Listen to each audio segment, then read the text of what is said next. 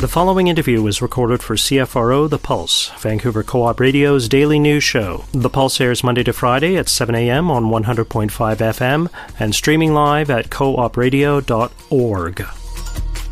Today's part 2 of our conversation about the missing middle, what it is, and how it can be one of the solutions to Vancouver's housing crisis. Our guest for today and yesterday is Bruce Haden. Bruce serves on the board of Urbanarium. That's a nonprofit that looks at the design of cities, and they put out a report about these missing middle units and how the missing middle can help house people in our city. Yesterday, we aired part 1. If you haven't heard it, go check it out. Bruce talked about why just adding more density won't solve our housing crisis, how to rezone the city without inflating land prices, and how details like the minimum number of parking units required by law have a large impact on how many people we can house in the city. If you haven't yet heard part 1, go check it out. I promise it's not just a conversation filled with housing jargon. I learned a lot from that conversation about how housing works in our city. And today is part 2. It's also fascinating. We talk about co-housing, what it is, why having more co-housing could be useful to Vancouver, and what it would feel like to live in co-housing. We also get philosophical. We talk about what it means to be successful in life, what makes us happy, and how our vision of success shapes housing in this city. Here's part 2. This brings us to another policy recommendation in the report that I wanted to ask you about, which is encouraging co-housing and intergenerational living. So 2 questions for you. 1, what is co-housing? And 2, what does it mean to encourage co-housing and intergenerational living? Does it mean to run a government PR campaign encouraging people to live with their aunts and uncles? What does it look like? Well, the most important thing is actually to make it possible. So co-housing is a relatively new form of housing. It's not that new, actually, but it originated in Denmark. And the idea behind co-housing is pretty simple. If you think about it historically, we used to kind of live in a village where everybody had a small house and they would often cook together and eat together. So co-housing, people have smaller units and large common areas, and most of them have a scenario where you agree that you're going to take responsibility to help cook a meal for the entire complex, say once a week or twice a week or 3 times a week, depending on how it's structured. So that has a bunch of advantages. 1, it means people don't have to spend as much money on kitchens. It means you don't necessarily not everybody needs to have a power washer or something like that. So it can be absolutely provide cheaper housing, which is 1. But the other really important thing is it actually supports social connection. If you talk to children that grew up in co-housing, almost every child who grew up in co-housing said that they would not want to raise a child in anywhere else. And to be clear, when we talk about co-housing here, we're not talking about co-op housing. No, a co-op is a legal term. And a co-op simply means that in simplest term, it's housing that's owned in common. So that if I have it's not a strata, it's like I have a share of an entire building and that share has an association of a right to do it. But there are many different co-ops. Co-op is a very good model, by the way. I'm not saying anything against co-ops at all. But the advantage of the co-housing model is that it really does allow people, whether they're intergenerational or not, to have a greater degree of community support. One of the ways I think about this is that I live in a small townhouse complex in East Van. It's not co-housing, but we have a shared backyard and things like that. And one of the ways I think about this is I really want the kind of place where if I'm in trouble, let's say I fall and break my hip, whatever. I'm not a young man anymore. I want my kids to be able to go and knock on anybody's door and get help and to know anyone. And that's a really important social value. What's so often in market housing, you look at all real estate advertising, it really isn't based on those things at all. It's not based on knowing your neighbors. It's based on status, to have marble countertops, and it's based on control, that in fact, I'm not going to run into my neighbors all the time. The nice thing about co-housing is it kind of makes that more formal, where literally there's easy childcare, there's easy sharing of resources, and there's just that kind of day-to-day human connection, which we know makes people healthier, not just mentally healthy, but physically healthy. We know people who have good daily contact with other people will live longer. So, Bruce, what does it take? Is co-housing a legal form of development in Vancouver now? And if not, what would it take to get there? So there's certainly been a number of pilot projects. It's actually a good question. I don't know. I think that they haven't yet incorporated co-housing into the zoning bylaw, but I'm not absolutely sure about that. I know that there are some that are under construction. One of the challenges of going back to Mr. Middle is you do need to make co-housing work. You need to be more than like 5 or 6 families. You need to have 20 to 30 is a good number. So it's more on the scale of a smaller scale apartment building, but there are a number of great examples. Some good friends of mine have have a co-housing unit under construction. They're going to be moving into it. We need more of that type of housing. And people are afraid of it because it's an unusual model. I mean, so much opposition to this kind of thing comes because people just haven't experienced it. And so when people say co-housing, we go, what's that? And in fact, there's an amazing TED Talk actually from a woman in Seattle about co-housing. It just talks about the quality of her life and the quality of her children's life living in co-housing because she knows her neighbors and it's safe and it has shared resources. So the policy recommendation I'm hearing is for us to encourage co-housing. You've talked a lot about what co-housing means to you, but could you go back again to what that means to encourage it on a governmental level? Well, the most important thing to encourage things on a governmental level is really to allow them to happen and not let the rules get in the way.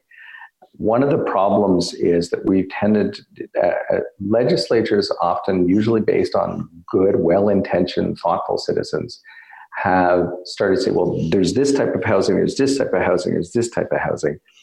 And so they write the rules based to achieve certain goals with those rules. And the problem is that as soon as you're trying to do another type of housing, you come up very quickly against the challenges associated with these rules. And this sounds geeky and stupid, but it's actually not, because all rules have some cultural biases in them. They have they have lots of implications. And the other problem that happens is when rules kind of layer on top of each other, they get worse. And I do think in Canada, I'm an absolutely proud Canadian, but we do tend to have this thing about if there's a problem, what we need is some more rules. And part of what needs to be done, and it's often challenging from a government perspective, is to look at the rules that actually stop things happening. And that's the purpose of rules often. We're going to stop monster houses. We're going to stop too much traffic on the street, all those kinds of things. So, and the problem with something like co-housing is that the rules are often written without that kind of housing in mind, and they make it impossible. I think that one concern, if not a hesitation, at least one thing that I can see being a factor here, Bruce, is that is how important it will be to get folks of different backgrounds around the table when we are coming out with zoning changes that allow for co-housing or intergenerational living.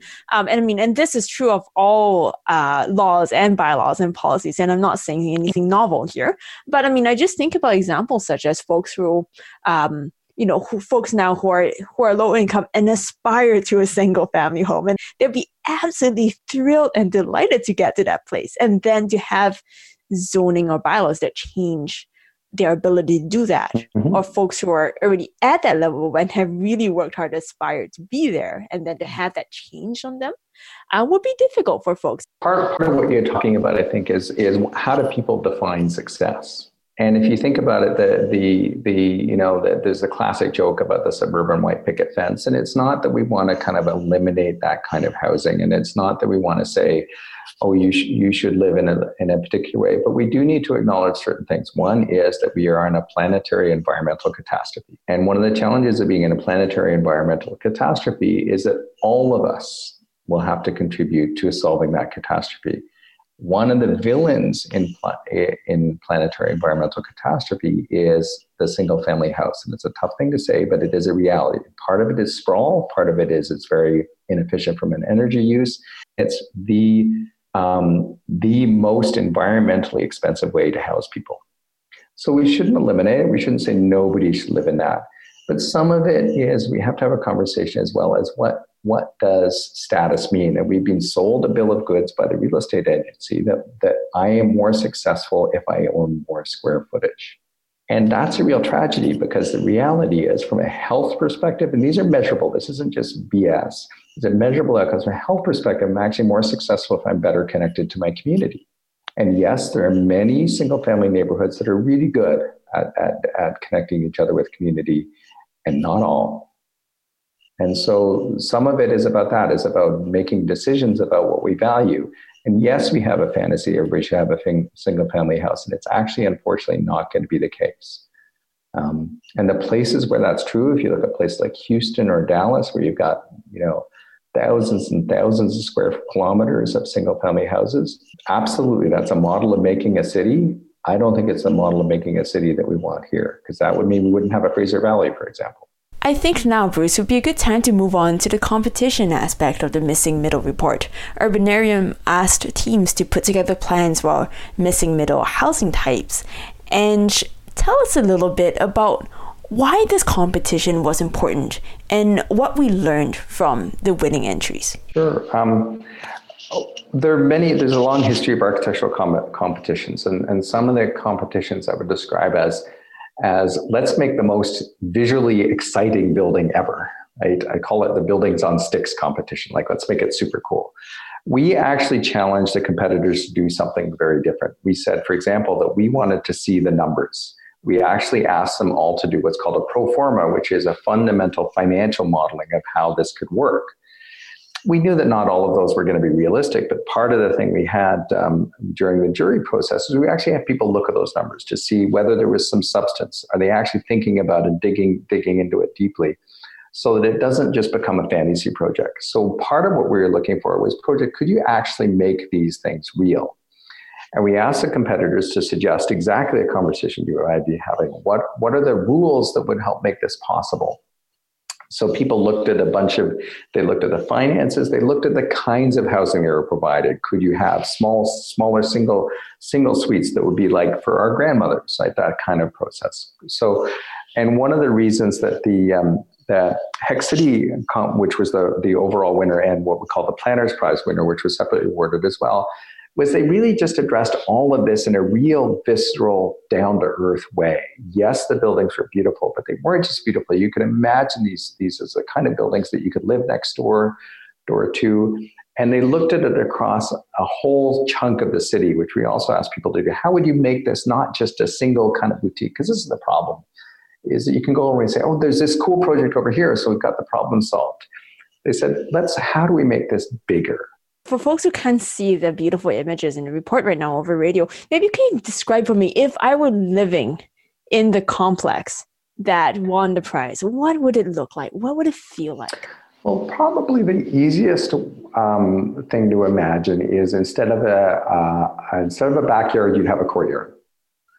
So, and that courtyard might have parts of it that are private and parts of it are shared. But we would take if you think about a typical street in Vancouver where you've got a bunch of green space and you've got a house, and then you've maybe got a laneway house in the back. Most of the winners at some point said, well, let's take over some of that green space in the front and put shared space in between, on that wasted space in between, so that you could actually have a unit facing on the lane, unit facing on the front, and maybe 2 or 3 units facing on the lane and 2 or 3 units facing on the back. And then a lot of conversation about how those different street aspects. So it's not just a single house facing a single street with a back. You're kind of using all of the street addresses and you're creating more shared spaces. And yes, still lots of green space, but not as much as we have now in a single family neighborhood. And maybe the houses were going to be a little bit taller, not hugely taller, just a little bit taller than they are now, which would allow you to get, say, a full 3 floors, maybe 3.5 floors of housing in there, which just lets you use the land in a much more efficient way. So the best way to think about it is that yes, you're going to have a good privacy, but you're going to also have more shared spaces, more courtyard spaces, and less open lawn spaces. So, Bruce, what needs to change in a regulatory sense for that vision to come to fruition? Well, it's all of the things we talked about before. It's looking closely at parking regulations, it's looking closely at setback and height. But some of the implication of your questions really are about how do we change our thinking about the cultural challenges. And some of it is just going into that basic thing of human expectation. And how do we define success? For me, for example, I want to live in a city where I have a whole range of neighbors. I want my kids to grow up in a place, and we're lucky we do. We live in Strathcona, which has a huge range of incomes, which is really important, and a huge range of diversity. So they get to see all of the options of living your life. And I think that that's a really, really important thing. And that for me has real value. I could choose to live, I've got a good in, I could choose to live in a single family neighborhood. And I love walking out the door and saying hi to my neighbors all the time. It makes my life better. So some of this is having these broader scale conversations about how do people use resources and what is really meaningful about the life you want to live. And I want to live a life where I'm connected with my neighbors and where people that make my life better, people that teach yoga, people that run coffee shops, people that work in public service that maybe don't have huge incomes get to live next door to me and my kids. And that's what we really need. It's astonishing how difficult it is to change rules. I mean, it's still... it's almost impossible to open a corner grocery store, for example, And if you think about all the neighborhoods that have great corner grocery stores, they're great neighborhoods by and large, but can you do a new one? No. And some of that is history. And I think that we are at a different period of how the city is developing. And I think the city is maturing. So I'm very optimistic, but it does require some bravery. And inevitably, it will require being willing to take on some people who will be opposed to any change at all. And fear of change is a normal human thing. It's absolutely a normal human thing. Bruce, maybe I'll ask you this. We know that there is no single solution to Vancouver's affordability crisis, and the missing middle conversation is one key piece of many key pieces. How much benefit do you think the missing middle conversation will bring to Vancouver's housing crisis? Well, some of it... I think that it's what we often want to do is measure the benefit in financial ways. And I think that what I've said is that I think the benefit is not always financial, is that what we need to do is to build a city where access to housing is seen as a fundamental right. And we have to change the attitude that we have to see that as a benefit to everybody. When I think of one of the things about the pandemic that has really brought into focus is the incredible value of the essential service workers that surround us all the time, and the kind of gifts that they give to the city, the hard work they give to the city. And the nature of economics is such that those are often going to be economically challenged roles. If we can't find a way to find housing for them, then we have failed as a culture. The other benefit is that there's some real key wins for a bunch of different things. For example, it's impossible to do good transit at the scale of single-family housing. You simply can't have the frequency without subsidizing transit in a massive way. So one thing is better transit. The other is better social connectedness. The other is schools that actually have enough people in them so they don't get closed down. So there are some real visceral benefits. And again, I consider myself to have an enormously privileged lifestyle because I step out on the street and I see an extraordinary variety of people. And I know my kids get exposed to this extraordinary variety of people. And so they have a sense of resilience. And they know how to deal with a ton of different people, from people who leave needles in the park next to our house to people who are quite wealthy. And I think that we've done such a terrible job of, or we've created so much social isolation between different classes, between different income levels, between different genders, between different races.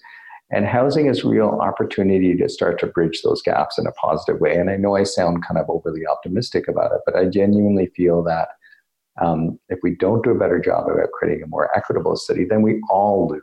It's not just a case that there's more winners and losers, that everybody loses, because we get a culture that is less resilient to things like pandemics. Bruce, thank you so much for your time today and for your work. You're very welcome. Thank you for your time as well.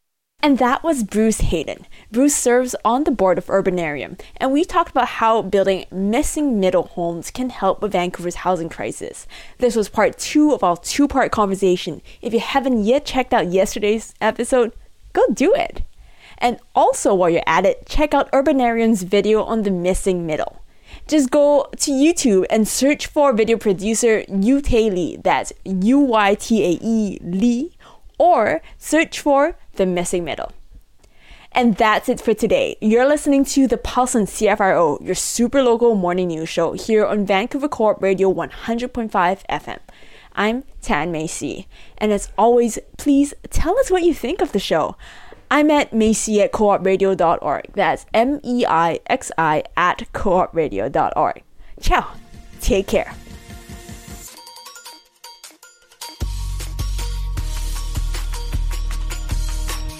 CFRO The Pulse is brought to you by the Local Journalism Initiative, a program funded by Heritage Canada and administered through the Community Radio Fund of Canada.